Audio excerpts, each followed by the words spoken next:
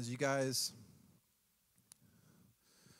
make your way there, I just want to go to the Lord in prayer. And if you have your Bible, turn with me to the book of Luke, chapter 8. Book of Luke.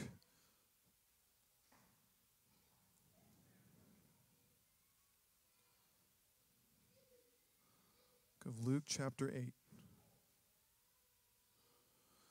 As you guys turn there, I just wanted to go to the Lord in prayer. Father, I just thank you for your word. God, I ask that you would just help me to speak. God, that you would just give words, that you would speak louder than my own voice. God, that your spirit would move in this place, that you would give living understanding. And God, that we would grow, that we would hear, that our faith would be strengthened even tonight, Jesus. God, that you would have your way in this time that we have together. And we ask that you would be with those who are in need of healing right now, God, those who are traveling. In Jesus' name. Amen. Amen. Well, Luke chapter 8, I want to just share with you guys this for a subject tonight called Faith for Awakening. Faith for an Awakening. And I want to look at, this is probably a familiar passage to many, but I want to dive into some things this evening that I feel like can be very helpful, and I think there's something that we can all pull out of this. I'm praying that the Lord would just use these next few moments just to speak to us, as I said, as we prayed. But I want to turn your attention to chapter 8 of Luke, verse 40. And it says at the beginning, "So it was, when Jesus returned, that the multitudes welcomed him, for they were all waiting for him. And behold, there came a man named Jairus, and he was a ruler of the synagogue. And he fell down at Jesus' feet and begged him to come to his house. For he had an only daughter about 12 years of age, and she was dying." So I want to pause right there for a moment. So this account is actually, it's also recorded in Matthew chapter 9 and Mark chapter 5. And you can look at the different accounts and kind of put them all together. But right from the beginning, I believe the subject, really what I want to look at, like I said, is this idea that how our issues, everyone say issues. Who in here has issues? If you've had issues, if you don't want to admit it, it's okay, but we have issues. And I want to just give you guys faith and just encouragement tonight, because I believe with all my heart, and just through my own life and through the Bible, I believe our issues, God can take our issues and use them to lead us to a crossroad moment that really have the potential to produce the kind of faith that God is after in our life. That our issues are actually what God can use in our life. And if we can reject it or not, but God can use an issue in your life, and he can say, you can use that issue to propel you into a life of faith that God is after. The Bible says that our faith is something that is proven over time. It's proven genuine. It's tested as though by fire. That it's something that it's living. It's not something that you arrive with and you just have perfectly for the rest of your days. No, it's something that you learn and you grow in, and it's something that is built, and it's a process of growing and living by faith. But I believe there are moments in our life, whether they be high points or low points or in between points, there are moments, I call them just moments in your life where you have the potential. God, I believe they're gifts of God, even in the difficult times, for us to get our attention, to turn our lives, to reach our life in a way that's, to have a faith that actually reaches past what we're used to, a faith that overcomes our fear of public opinion, a faith that overcomes our unwillingness to let go of personal comfort, a faith that breaks all the social protocols, and it overcomes our private struggles to grab hold of true transformation and resurrection life that can be found only in Jesus, only in Christ.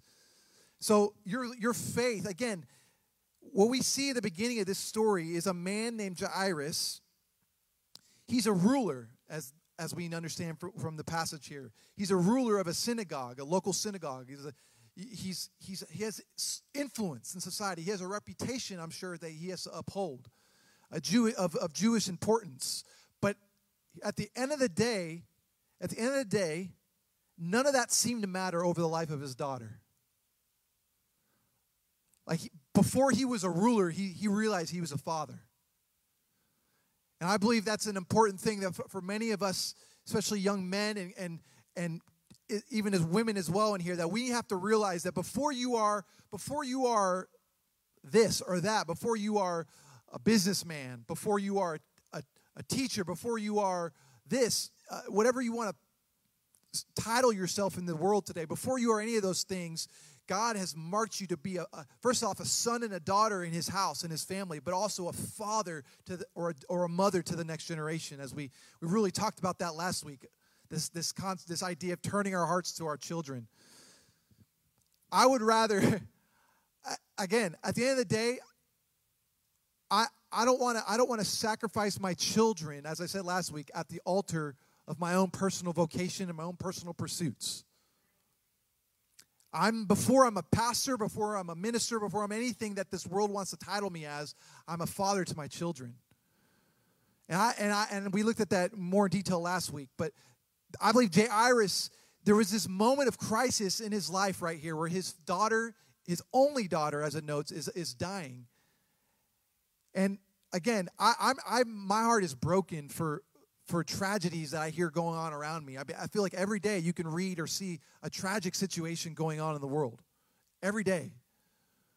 But when it hits home to you, when it's your family, when it's your daughter, when it gets inside your own household, when it gets personal to you, there's something about you throw all the protocols out the window. Pastor has been touching on the subject in the past recent weeks about desperation, about being desperate. There's something about being at that place of desperation where God is able to get past the barriers that we build in front of us, to get behind those walls that we put up. There's something about desperation that where pride just gets thrown out the window. Jairus, he's a ruler. He's a man of reputation. And it says in verse 41, it says that he ran and fell down at the feet of Jesus and begged him to come to his house. It says that he begged him to come to his house. His faith was desperate, humble, and unashamed, willing to bring Jesus into his own house. This is what this kind of faith, this is what this kind of issue produces. Jairus' issue was that his daughter was dying. And it produced an opportunity for him to, I'm sure he heard the testimonies. Jesus has been going around doing these great miracles. He's heard it all. And he could have, like many of the other Jewish nobles of the time, turned aside and been critical and been pious about it and unwilling. But I believe for Jairus, we see Jairus goes the other way. Jairus, because again, you can have it, I'll say it like this, don't waste a good trial in your life. Sounds kind of silly. Don't waste a good trial that comes through your life. Your trial, because you can go through a trial in life, and you can, man, and you're in that trial, all of a sudden you're tender before God. All of a sudden you're open to his word. You're open to his voice. But then things start to settle down again in your life, and all of a sudden you're not tender anymore. You're not open to his voice. You're not sensitive. You're not willing to do the things that you're willing to do when you were in that season of struggle and trial. Why does it have to be? Why? And I've seen this pattern in my own life. I don't want to have to wait for a trial or a struggle to be tender before the Lord. To be open, to be willing to have a desperate faith. I want to have a desperate faith and a hungry faith and a humble faith and an unashamed faith like Jairus had, even if my daughter's not dying, even if this is not a tragic issue in my life. I believe Jairus is this model of this one who's willing to set aside all these different hindrances. He could have been like many of the other nobles of his time, many of the other Jewish leaders. But he invites Jesus to his house. And I don't know if any of you growing up, who in here growing up, if you remember any time in your life when I don't know what situation you grew up in, but if around my house, when my mom knew that we were having company coming over, when she knew someone was coming over, like it was like military style in our house. Like we had she brought out, okay, you're doing this. I'm oldest of 5, and we're all pretty close in age. And so like my mom, like we can make a mess. Like our house was always a mess. But my mom, she was like, I don't know, understand. As a parent nowadays, I'm like, how did she keep our house clean? Like, how did she, like, because we obviously didn't do much help.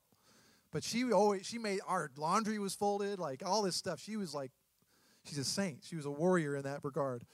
But I know, but when people were coming over, for instance, it was like the next gear. Like you had to like I would always complain, Mom, why do we have to put on the fake house?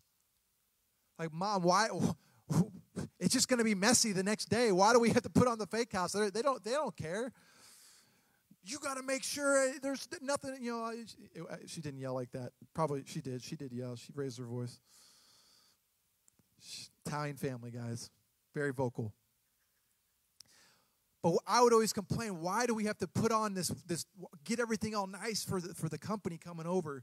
And it was just, part of having a certain amount of pride in, the way your house looked. It's even to this day. I mean, who in here likes people coming over when your house is a mess? I mean, you want it. You're like, I mean, some people don't care, but, most people are like, wait a minute, I got to wait. Let me know when you're coming over so I can, shove everything under the rug and all that stuff. I think, here's the thing, though, is I think Jairus, here's what happens. His faith was so desperate at this moment in his life, in this place, that it didn't matter what his house looked like. He just know that he needed Jesus in it. It didn't matter. And some of us are so we haven't yet been at that place, or maybe we used to be at that place, but we're not at it right now. That place of where we doesn't matter what our house looks like. Some of us think that we have to make our house has to be perfectly in order for Jesus to come inside. But that we have to have it a certain way, that it has to appear a certain way to fit certain protocols and standards for Jesus to arrive in your house, to come over. But here's the thing about Christianity. I'll make it very simple for us to help understand. But if you want to say, well, why choose Christianity over every other religion in the world? I'm going to give you something that's always set apart, that stood out to me about following Jesus. It's that in Christianity, every other religion that I've encountered, it's always about how, like, I have to get my house ready to be worthy enough to achieve, whatever religion it is, a state of heaven, a state of peace, or whatever it is. It's all about us getting to a certain place or becoming a certain way so that we could get to God or the gods or whatever faith system is out there. Christianity, by what I understand, is the only religion, only faith system out there, only belief system out there that says it's not you get your house ready for God, for you to get to God. It's God comes to you while you're still dirty, while you're still a mess, while you're still broken. By His grace, by the power of His Holy Spirit, He's going to make you righteous. It's opposite. It doesn't make sense. If you go to Mormonism, if you go to Islam, you got all these major religions out there, all these different systems of thought and belief out there. It always ends up being this way of it's humanity realizing we're in a hole called sin. And the only way, there's all these other alternative ways to try to figure out how to get out of the hole. It's do I pray 5 times a day to the east to get out of this hole? Do I have to, comb my hair a certain way? I'm just throwing things out there. Whatever, it's always different attempts. Do I have to try to climb my way out of this hole? Let me tell you can never, by any effort on your own, climb out of the hole of sin. There's nothing in us that Paul would make it very, very clear that all of us fall short. If I'm standing, we're all lined up. I've used this analogy several times, but if we're all along the Grand Canyon, and who in here has been to the Grand Canyon? Has anyone been to the Grand Canyon? A few of us. It's amazing, by the way. But you stand by the Grand Canyon, and I lined us all up, and I said, okay, let's see who could jump the furthest. At the end of the day, I might be able to jump farther than some of you. Garland probably jumped the furthest. But at the end of the day, the difference between the best of us and the worst of us, we're all falling short. We're all going to end up in the canyon. You ain't jumping over that thing. Doesn't matter. Some of us may be able to do more good. Here's the big issue is that we think that, okay, I can just erase my good by doing, or my bad by doing more good. If I can just jump a little bit further, I can make up for all this over here. It doesn't. You're always in this situation, this dilemma of falling short. And if we don't make that very clear, then it leads us to a place where we don't really have a desperate faith because we don't see why we need a desperate faith. That's why issues are so important. That's why it's okay to go through issues and have issues. It's not that we want issues. It's just that issues are opportunities for us to actually see that we need the grace of God. We need to press through. We need more than where we're at from the Lord, and it can only be found from the Lord. He falls down and says, "Come to my house," for he had an only daughter who was about 12 years of age, and she was dying. His daughter was noted to be 12 years of age and dying of an unnamed sickness. This number 12 was notable. This age of 12 was notable because that is the very age that in the Jewish culture that they would consider this young girl to be entering into womanhood. This was a very, and I believe all the gospel writers, Matthew, Mark, and Luke that record this, insert this fact here that she's 12 because watch how it'll connect to this woman with the issue of blood we see in the next part of the story here, where she's had this issue of blood, this flow of blood for how many years? 12 years. Let's go a little bit further. We'll connect this here. It says at the end of verse 42, going into verse 43, it says, "But as he went, the multitudes thronged him." That's a word you don't see often. They pressed up against him is what it means. "Now a woman having a flow of blood for 12 years," everyone say 12. 12 years, who had spent all her livelihood on physicians and could not be healed by any. She came from behind and touched the border of his garment. And immediately her flow of blood stopped. And Jesus said, "Who touched me?" Now, I know many of us have heard this preached in different ways over the years. But I want to just point out a few things here. The woman had this issue of blood, as it says here, for 12 years, which was the very age of Jairus' dying daughter. Now, here's the thing. So that means this little girl, Jairus' only daughter, is 12. So the whole time that this little girl is alive, this woman is suffering with this issue of blood. This 12 years that this woman, right, and before she's hitting maturity, this is where she's getting the sickness and she's going to die. 12 years. And let me tell you that I believe the enemy wants us dead before we ever become mature enough to reproduce. The enemy wants you and I dead before we ever, because here's the thing, is that this stepping into womanhood, here's the issue of blood, the one with the issue of blood, she's unable, because of her issue of blood, and many people have said it, try to say it was different things, but the Bible doesn't really give us specifically what caused this issue. We just know that it was a flow of blood. It was constant menstrual cycle. It was something along those lines. We don't know what happened or what caused it. Some say it was a sexually transmitted disease, but we don't know. The Bible doesn't give us information regarding those things. But we do know that issue, because she had the issue, she's unable to reproduce. She's unable to have children of her own.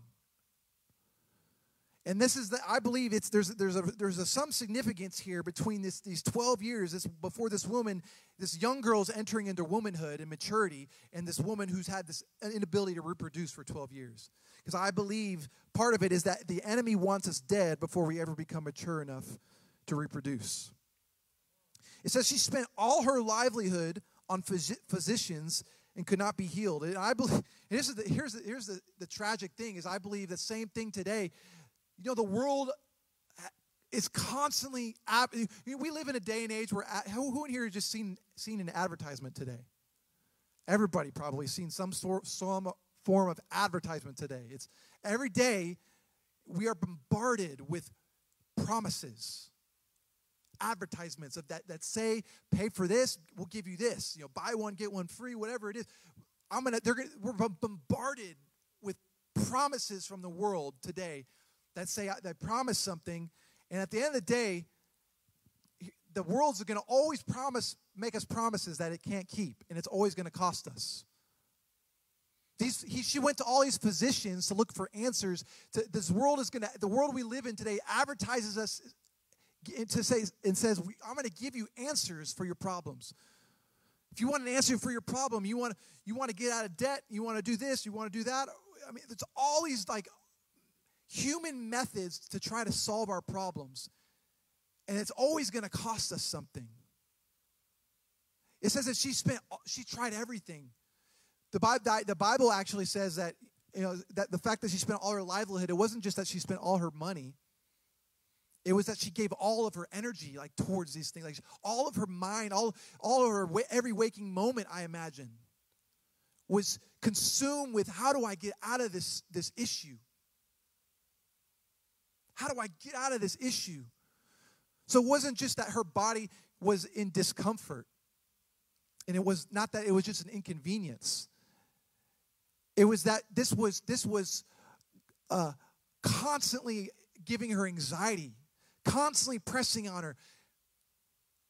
In this world, again, so many times we go after so many of these promises that this world has, and it's always going to cost us something. At the end of the day, it's going to cost you something.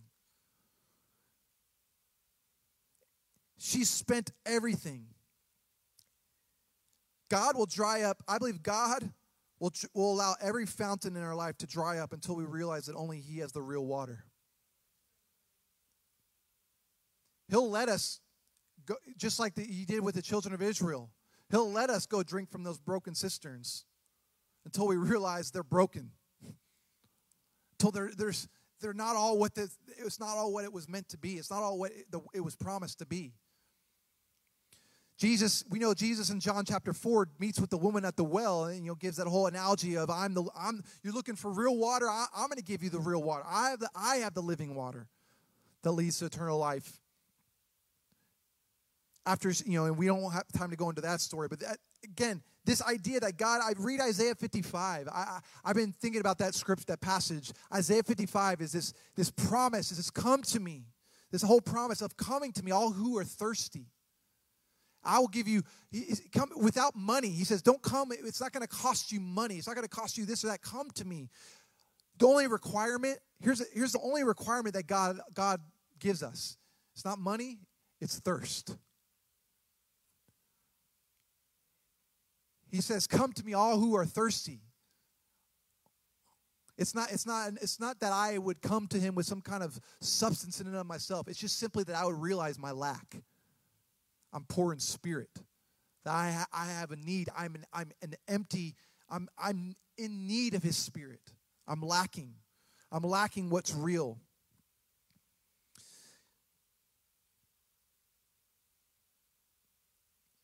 Has anyone ever gotten injured before? Where Pastor Jim can come up here and just tell us all stories for the rest of the time here. I know you've done so many things. Have you ever gotten injured to a point and you thought that it wasn't so bad, and you just put maybe put a Band-Aid on it, and it was not it needed more than a Band-Aid. I'll just shake it off. That was a basketball term we used in sports growing up. Yeah, shake it off. Shake it off. As the coach would always say, shake it off. You're good. My kneecap is on this side of my leg. Shake it off. I remember my 8th grade year, last time I ever ran track, the first time and last time, 8th grade, I was running track. I think actually it was 7th grade.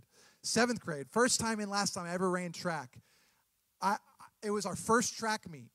And I remember, I was in, all these, sprinting events. I was in, I don't remember, the 100, the long jump, the 100-meter dash, the mile relay, the sprint relay. I was in all those things. And I remember, the day before, I did something in practice to my knee. It was hurting. I was like, Coach, I don't know if I could run today. And it was, 40 or 30 degrees outside. So, when it's cold, it's even more intense. Like, if you ever ran in the cold, I mean, props to you. Like, I don't know if Richard's watching or here, or I know he could tell you. I don't know how he does it. But I remember that track meet, I was, like, in pain the whole time. I was like, Coach, my knee hurts. And he just said, just go put some ice on it, go rest it between your races and this and that. I said, I don't think I can keep going. He said, you could do it. You got it. We need you. You're walking. You're moving. You look like you're moving good, but it hurts. And I ended up running that last race was, I think, the mile relay. It was like for the win. Like, it was like this, like, everybody was like, we needed these points to win the track meet. And I remember being like, I actually don't remember if I was the first or last leg of the relay. But I remember all the way around the mile relay, you got to run one time around 400 meters. And I remember the whole time around, I looked like this. I was like, looked like some kind of like, Forrest Gump. I looked like some kind of diseased llama or something. I had some issues running, and I remember back in those days, my parents were always excited about like everything you did, right? I was their oldest. They're like, oh, we got to film it. So it's on film. It's on film somewhere. Just terrible. But we ended up winning, and it was just like I was in pain, and I ended up going to the doctor the next day, and I had a cracked kneecap. And I had to be in an immobilized leg thing for like, I don't remember, like 6 weeks, 2 months, something like that. And I remember I was like I know the coach felt terrible, but he wanted to just like take it. It wasn't that big of a deal. I could probably go on about different things like that, but my point is that I believe there is that here's a big issue that I feel like is in our life today as Christians, and it's been, for example, in Jeremiah's day, Jeremiah would say something in Jeremiah chapter 8. I just want to read it real quick so I don't misquote it. Jeremiah would say things like, my people, he was speaking against false prophets and false proclaimers, false teachers. And he would say things like in chapter 8, verse 11 of Jeremiah, he would say things like, pull it up here. For they have healed the hurt of my daughter, of the daughter of my people slightly, saying, peace, peace, when there is no peace. Like, this was the word of God in Jeremiah that he was proclaiming against the false proclaimers in his day. He's saying, you're dressing the wound of my people and the hurt of my people as though it were not a big deal. Like, you're putting a Band-Aid on something that needs to be, like, you need to get surgery on that thing. And one of the biggest false messages that are out in the world today is this message of false peace and a false gospel that promises an answer and promises a peace that doesn't fully deal with the issue. It's a peace that's outside of Jesus, peace that's outside of him alone. And it's only a Band-Aid to the real issue. And I want to just say that I know many of us have been through cycles in our life of cycles of victory and cycles of defeat, and you've repeated certain bad cycles in your life. And my question for you and my question for my own life is, have I dressed that wound as though it were not serious? Have I just put a Band-Aid on an issue just to cover it up? Like this woman with this issue of blood for so long. Here's the thing about her issue, is that Leviticus 15 outlines what happens when a woman has this kind of an issue. That she was termed unclean. That anything she touched, the bed she slept on, was unclean. If she touched somebody, they were unclean. So it wasn't just that she was in discomfort because of the physical ailment of the bleeding constantly. I'm sure that was part of it. It's that she was constantly labeled and wrestling with the fact that she was unclean, and it was this private issue. Who wants to tell people I have this issue? And so the more we cover up our issue, the more we just try to treat it lightly, and we don't actually deal with it at its root, the more it's just going to keep. It's like a tree that's producing bad fruit. You need to really cut it out at the roots and remove the tree, but really you're just trying to prune it. You're just trying to maintain it. Let me tell you, the gospel of the Bible, I believe the gospel that Jesus proclaimed is a gospel. It doesn't say that hey, come and let's figure out how to cope with your sin. That's not good news to me. If I just have to try to figure out, okay, how do I blend in? How do I come to church, be around other people who in my mind are like, they're righteous people. I gotta hide my issues. I got to conceal my problems. I got to cover it up, and I don't. You come to this place together. Well, when are we going to get to the point of maturity? When are we going to get to the place where we're going to say, okay, God, this issue is real. I'm going to call it for what it is, and I need to get it. And rather than concealing it and hiding it, why can't I get it out in the open now? Because until it's out in the light, it can't. I don't believe it can be healed. Until you get it out, I believe this is why there's power in confessing our sins. When you confess your sins, when you call upon the name, when you confess with your mouth, when you agree that this is killing me, this is harmful, this is an issue in my life. I can't just put a Band-Aid on it. What am I doing to my children even? Again, this is family time, guys. What am I doing with my children if I don't actually deal with real issues and confront real issues? If I just try to put Band-Aids on things because I don't want to deal with it, I might have the illusion of peace for a little while. At the end of the day, that issue is going to surface sooner or later. I can't waste my time trying to wait for the bad fruit to come out, dealing with it. The problem is we keep trying to deal with fruit issues in the church when we really need to deal with root issues. I need to deal with, we're calling, this is wrong, this is bad fruit, this is good fruit. The issue is not just pointing out the fruit, it's getting into the root. It's getting underneath the surface because roots are underneath. Nobody sees your roots. I've had an issue we're on our land with oak wilt. I don't know if anybody's ever had an oak wilt issue before. It's terrible. It's just sad to see a good tree get hit with oak wilt, and the main way it gets into those roots. And once it gets into those roots, you can't. It's just the tree's going to die. It's just there's ways you can treat it. I have a friend who's in the tree business and all these things, but he just tell me just that it's terrible. It's sad. A lot of times it happens, the trees gets, part of the tree gets knocked off from something, and then the beetle comes and spreads it. But the main issue is not just what you see above the surface. The main issue is in the roots. It's in the roots. Jairus or this woman here, she had no rest because everyone and everything she touched would be unclean. She would have been conditioned by her issue to behave accordingly as one who was constantly stained and soiled. Like she was conditioned because she's had this issue for 12 years, she's conditioned to behave a certain way around people. If you've ever been to, if you ever studied animals too, if you've been to the zoo, you see an animal. A lot of times you see an animal who's been in captivity for so long.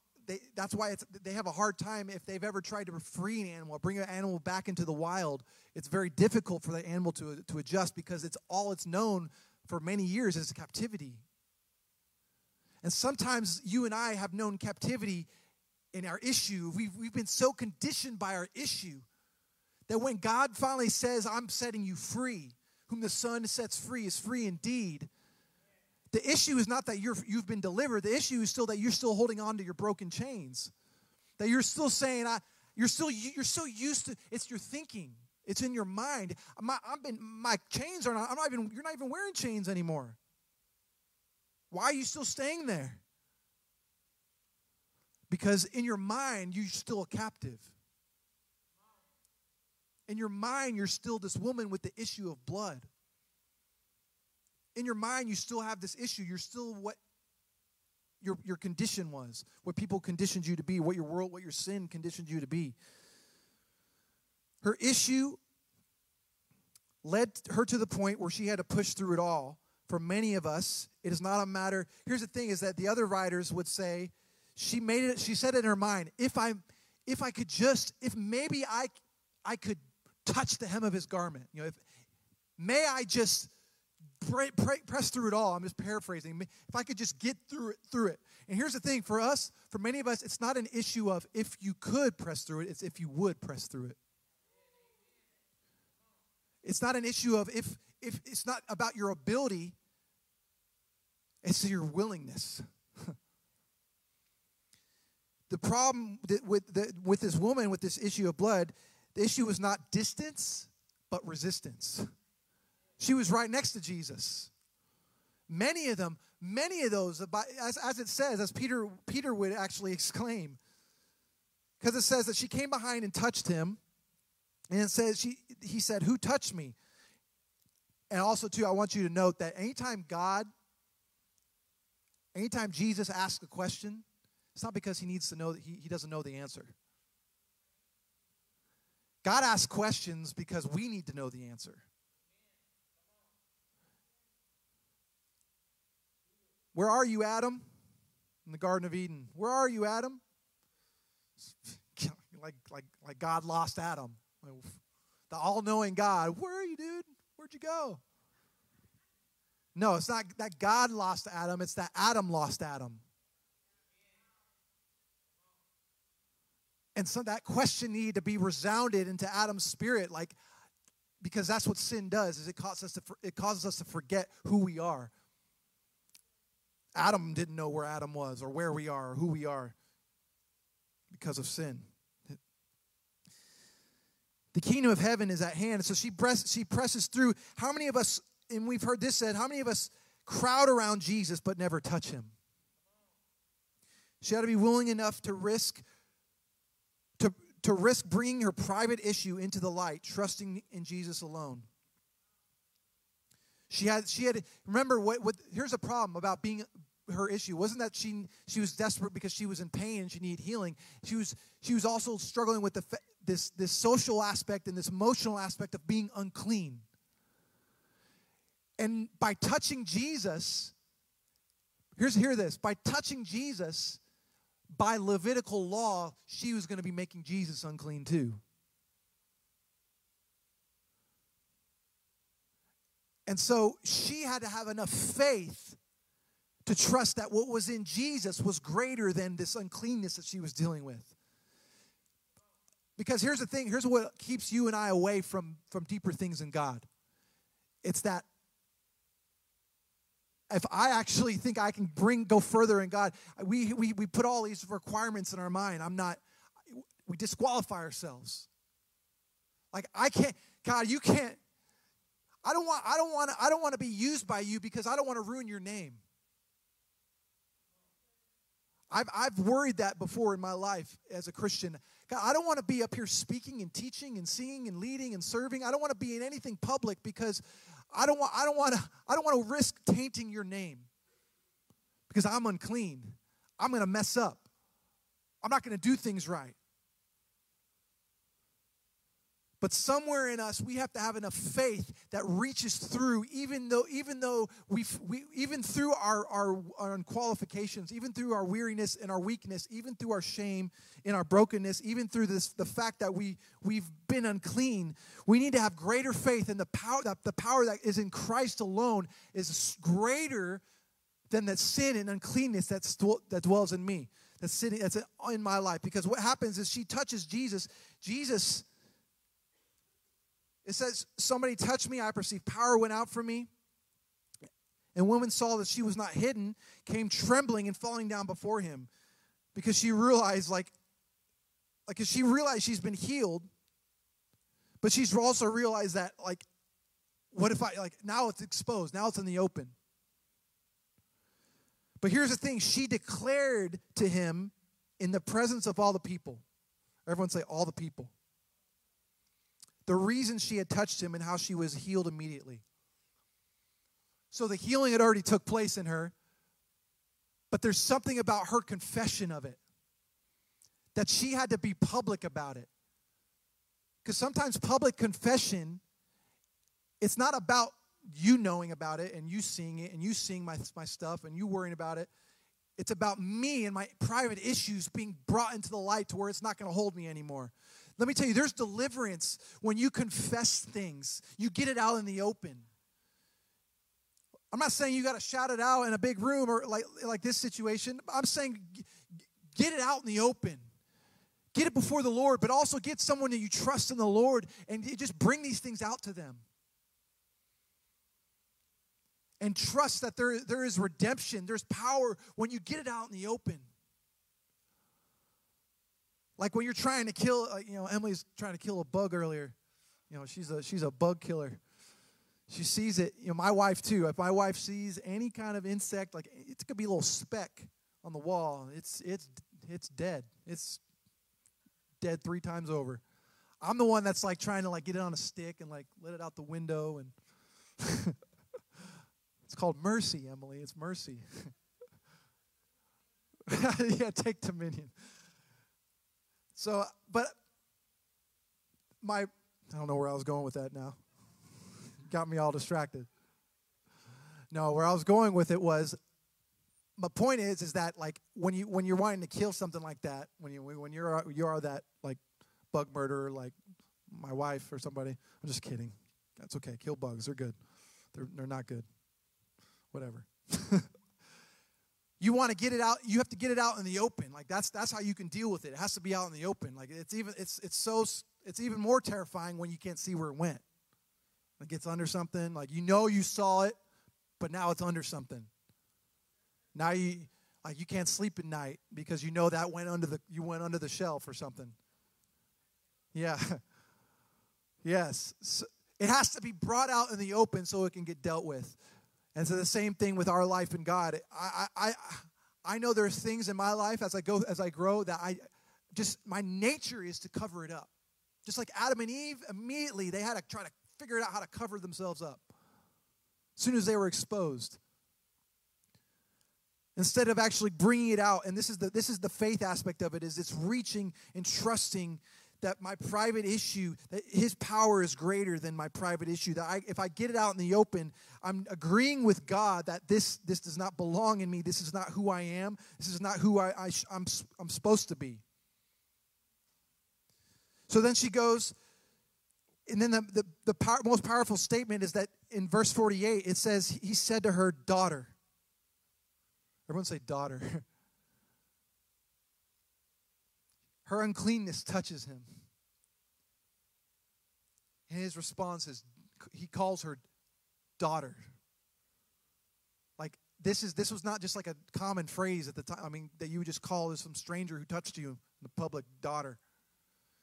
But this was a term to really, because she's all vulnerable right now, right? She just outed herself. She just said, I had this issue for 12 years. This is exposed. Now I'm healed.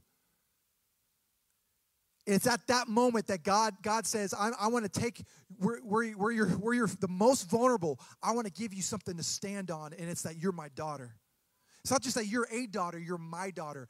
Meaning he takes ownership over you, over your uncleanness. Like he owns that. He says where you're embarrassed and you feel the shame of it. He says, I'm going to own that for you. I want you just to hear that, like how this would make her feel, because I believe it gives us courage and have to have faith because his response is, be of good cheer. Do not be afraid, be of good cheer. Your faith has made you well. Go in peace. It wasn't just because Jesus had some magical clothing on. It wasn't that, nothing about his garment. It was like, there's something special about that hem of his garment. It's because it's first off, it's Jesus. Second off, it was her faith. It's simply her faith. He says it wasn't because I have some kind of special clothing on. It's because you had something in you that reached past the outer court, that reached past your fear of your being unclean and your embarrassment and your shame. You touched something genuine in me. That's what catches the attention of God, and sometimes it's in our issues in the moments of our life. We need to this is the kind of faith that we have to realize it's being made inside of us. It's being formed and shaped and proven on the inside of us. This is the kind of faith she's carrying. While she was still speaking, someone came to the ruler Jairus. They came to him and said, "Your daughter is dead. Do not even trouble the teacher." Because again, you can't go near dead people. That was another unclean thing. Again, Jesus is, first off, he's following this woman. He's dealing with this woman with this whole unclean situation. He's not intimidated by it. But then what happens here is this woman, they say Jairus' daughter is dead, and he's not the least bit intimidated. He doesn't say, "Oh, too bad." He doesn't run away from these situations. He's not intimidated by it. He runs to it. And it says he goes to the house, and everyone's weeping and crying and doing all this stuff. But he takes Peter, James, and John and the father and mother of the girl. And this is also notable, too, because if you remember Peter's going to do the same thing in Acts chapter 9. When he goes to, he's in a place called Joppa, Lydda and Joppa, and he goes and he heals Tabitha, who was also called Dorcas. And he goes up in the upper room, and he does the same thing Jesus does and raises this little girl back to life. There's a reason Peter's here, because here's the thing: is that Jesus wants your faith to be strong enough for awakening, not just for your sake. He doesn't just want to strengthen your faith that there can be an awakening in your life and in the people in your own redemption story, but that you can be a messenger of this kind of good news to the people around you. That you can carry this awakening inside you to the people. Like your story is not just meant to be your story. It's meant to. Jesus says, "Peter, Satan has asked to sift you like wheat, but I've prayed for you that your faith would not fail. And when you come back," he says, go strengthen the brethren. I pray that your faith wouldn't fail in your struggle and your failure, not just for your sake, but so that you can go back and strengthen the brethren with your faith. Little girl, she tells her little girl, "Arise, do not weep. She's not dead, but sleeping." Because what the world calls dead, Jesus just says it's asleep. That's God's view. That's what God's view. Sometimes, again, Isaiah 55, "My thoughts are not your thoughts. As far as the heavens are above the earth, my ways are higher than our ways." And the way God sees your situation is from a very different vantage point than the world's perspective of your situation. Just the final thoughts here, because I just want to close with these final few thoughts. He wakens her up from the sleep. He says they ridiculed her, and he calls her and says, "Little girl, arise." Her spirit returned, and she arose immediately and commanded that she be given something to eat. Again, this is a recurring theme throughout with all these resurrection moments in the Gospels and the stories, is that every time they rise up, there's also some physical aspect of it to show like this, they're really alive. To show that they're really alive. Because the Gospels for example, Jesus probably performed more in every instance where he raised someone from the dead. It's like, for example, the widow's son began to speak. Jairus' daughter walked and ate food. Lazarus was loosed from his grave clothes. And when a lost sinner, here's the thing, when a lost sinner is raised from the dead, you can tell that it's so by his speech, his walk, his appetite, and his change of clothes. You know someone's raised to life by the way he's talking, by his appetite. Is he hungry, or he or she hungry for the things of God?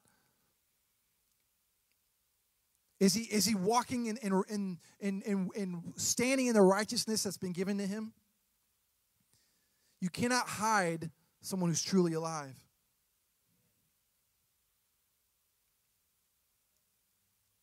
It's our task, so he gives her something to eat. And it's our task, I believe it's our task as Christians, as the church, because I want to have a faith, again, for an awakening. And not just, in my life, that God can raise up, because I believe the daughter represented here, that there's two daughters in this story, in this account. The daughters represent, I believe, the bride of Christ, the church of the living God. That we would come into maturity so that we can be reproductive. That we would actually come into the place of maturity as a both individual believer, but as a corporate body of believers, so that we can reproduce. And that not only for not only individually, but that I want to contend for an awakening in the church today. Because here's the thing, is that the church today, maybe the world says, hey, the church is dead and gone. But maybe I believe Jesus said the church may seem dead, but the church is only asleep. And there needs to be a people, because here's what happened was this woman with the issue of blood, it was her own personal faith that reached out. But this daughter, Jairus' daughter, it was not just her personal faith, it was her father's faith that raised her that raised her up. Hear that. Hear that. I have a personal faith for awakening, but here's the thing, your faith can contend to raise up the daughters and the sons behind you. Like that's the power of this story here, is that this daughter didn't have any, she was already sick and dying. But she had a father and a mother, presumably. She was in the room with them. That was contending and fighting in faith for the daughter to be raised up. You guys can stand. Amen. I'm praying that this would stir us even tonight and even as we leave, because I'm believing for an awakening, not just in my own home. I've been praying, the last few weeks we've been teaching a little bit about the home and the families and contending and fighting for our families. But I'm just having I just want my faith to, again, not that I want issues in my life, but I don't want to let my issues just keep me bound and keep me hidden and keep me in private, keep things concealed. I want my issues to propel me into desperation, to propel me into a faith that reaches through and presses on for awakening, a faith that says that God is still in the earth today, and it's not about him. He doesn't just want a gospel that's proclaimed that's just saying, hey, guys, just come to church, clap your hands, and you feel better. You just feel better. I don't want to go to church just to feel better. I want to see the lost saved. I want to see the lame man healed and the blind eyes open. I want to see the broken marriages brought back together. I want to see children raised up in the fear and the admonition of the Lord. I want to see the power of God, not just because it's a cute, pretty thing. No, because we want glory for ourselves. No, because this is what the world needs. We can't no longer dress the hurt that we see in the world and that we see on ourselves like it just needs a Band-Aid. We need an awakening. Father, I ask you and I thank you for your word. And I want to just pray for everyone in here. God, I ask, Lord, where there's things in their life, God, that they may be having issues with even now. God, where there's private issues, God, that they have yet to be brought out, have yet to be brought before your altar, brought to the cross. God, I pray that you would give us courage. Give them the courage to confess, to give in, to say yes to the grace and the power, to trust, Lord, that you have the power to make it right. You have the power, Lord, to forgive even the darkest and the most painful and the most shameful things. God, you have the power even in this place tonight, Jesus. God, that we would take where the Bible, as Colossians says, there was a handwriting of requirements against us. But the Bible says you have nailed it to the cross, Lord, that it's been nailed. The things that were against us, God. In you, we can be set free fully. We don't have to carry those chains anymore. We don't have to carry that old way anymore. God, I pray, Lord, that we would walk according to this new man. We would rise up. God, that we would come into maturity, that we would be able to reproduce in grace and faith, Lord, in Jesus' name. Amen. Amen.